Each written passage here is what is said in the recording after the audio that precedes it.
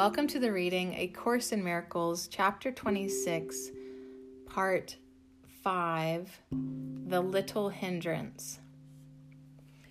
A little hindrance can seem large indeed to those who do not understand that miracles are all the same. Yet teaching that is what this course is for. This is its only purpose, for only that is all there is to learn, and you can learn it in many different ways. All learning is a help or hindrance to the gate of heaven. Nothing in between is possible. There are two teachers only, who point in different ways, and you will go along the way your chosen teacher leads. There are but two directions you can take, while time remains and choice is meaningful. For never will another road be made except the way to heaven. You but choose whether to go toward heaven or away to nowhere. There is nothing else to choose. Nothing is ever lost but time, which in the end is meaningless. For it is but a little hindrance to eternity, quite meaningless to the real teacher of the world. Yet, since you do believe in it, why should you waste it going nowhere, when it can be used to reach a goal as high as learning can achieve? Think not the way to heaven's gate is difficult at all. Nothing you undertake with certain purpose and high resolve and happy confidence, holding your brother's hand and keeping step to heaven's song, is difficult to do. But it is hard indeed to wander off, alone and miserable, down a road that leads to nothing and that has no purpose. God gave his teacher to replace the one you made, not to conflict with it. And what he would replace has been replaced. Time lasted but an instant in your mind, with no effect upon eternity. And so is all time past, and everything exactly as it was before the way to nothingness was made. The tiny tick of time in which the first mistake was made, and all of them within that one mistake, held also the correction for that one, and all of them that came within the first. And in that tiny instant time was gone, for that was all it ever was. What God gave answer to is answered and is gone. To you who still believe you live in time and know not it is gone, the Holy Spirit still guides you through the infinitely small and senseless maze you still perceive in time, though it has long since gone. You think you live in what is past. Each thing you look upon, you saw but for an instant, long ago, before its unreality gave way to truth. Not one illusion still remains unanswered in your mind. Uncertainty was brought to certainty so long ago that it is hard indeed to hold it to your heart as if it were before you still. The tiny instant you would keep and make eternal passed away in heaven too soon for anything to notice it had come. What disappeared too quickly to affect the simple knowledge of the Son of God can hardly still be there for you to choose to be your teacher.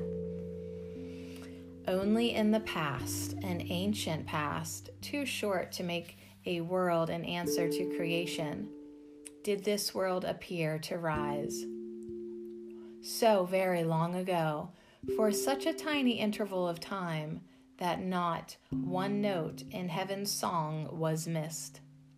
Yet in each unforgiving act or thought, in every judgment and in all belief in sin, is that one instant still called back, as if it could be made again in time. You keep an ancient memory before your eyes, and he who lives in memories alone is unaware of where he is. Forgiveness is the great release from time. It is the key to learning that the past is over. Madness speaks no more. There is no other teacher and no other way. For what has been undone no longer is, and who can stand upon a distant shore and dream himself across an ocean to a place and time that have long since gone by? How real a hindrance can this dream be to where he really is? For this is fact and does not change whatever dreams he has. Yet he can still imagine he is elsewhere and in another time. In the extreme, he can delude himself that this is true and pass from mere imagining into belief and into madness, quite convinced that where he would prefer to be, he is. Is this a hindrance to the place whereon he stands? Is any echo from the past that he may hear a fact in what is there to hear where he is now? And how much can his own illusions about time and place affect a change in where he really is? The unforgiven is a voice that calls from out a past forevermore gone by. And everything that points to it as real is but a wish that what is gone could be made real again and seen as here and now in place of what is really now and here. Is this a hindrance to the truth? The past is gone and cannot be returned to you? And do you want that fearful instant kept, when heaven seemed to disappear and God was feared and made a symbol of your hate? Forget the time of terror that has been so long ago corrected and undone. Can sin withstand the will of God? Can it be up to you to see the past and put it in the present? You cannot go back. And everything that points the way in the direction of the past, but sets you on a mission whose accomplishment can only be unreal. Such is the justice your all-loving Father has ensured must come to you. And from your own unfairness to yourself has He protected you. You cannot lose your way because there is no way but His, and nowhere can you go except to Him. Would God allow His Son to lose His way along a road long since a memory of time gone by? This course will teach you only what is now. A dreadful instant in a distant past, now perfectly corrected, is of no concern nor value. Let the dead and gone be peacefully forgotten. resurrection has come to take its place. And now you are a part of resurrection, not of death. No past illusions have the power to keep you in a place of death, a vault God's Son entered an instant to be instantly restored unto his Father's perfect love. And how can he be kept in chains, long since removed and gone forever from his mind? The Son whom God created is as free as God created him. He was reborn the instant that he chose to die instead of live. And will you not forgive him now because he made an error in the past that God remembers not and is not there? Now you are shifting back and forth between the past and the present. Sometimes the past seems real, as if it were the present. Voices from the past are heard and then are doubted.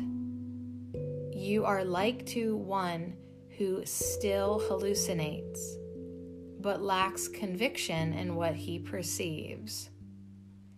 This is the borderland between the worlds, the bridge between the past and present. Here the shadow of the past remains, but still a present light is dimly recognized. Once it is seen, this light can never be forgotten. It must draw you from the past into the present where you really are. The shadow voices do not change the laws of time nor of eternity. They come from what is past and gone, and hinder not the true existence of the here and now.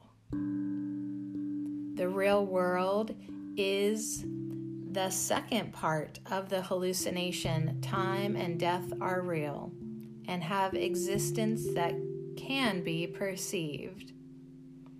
This terrible illusion was denied in but the time it took for God to give his answer to illusion for all time and every circumstance. And then it was no more to be experienced as there.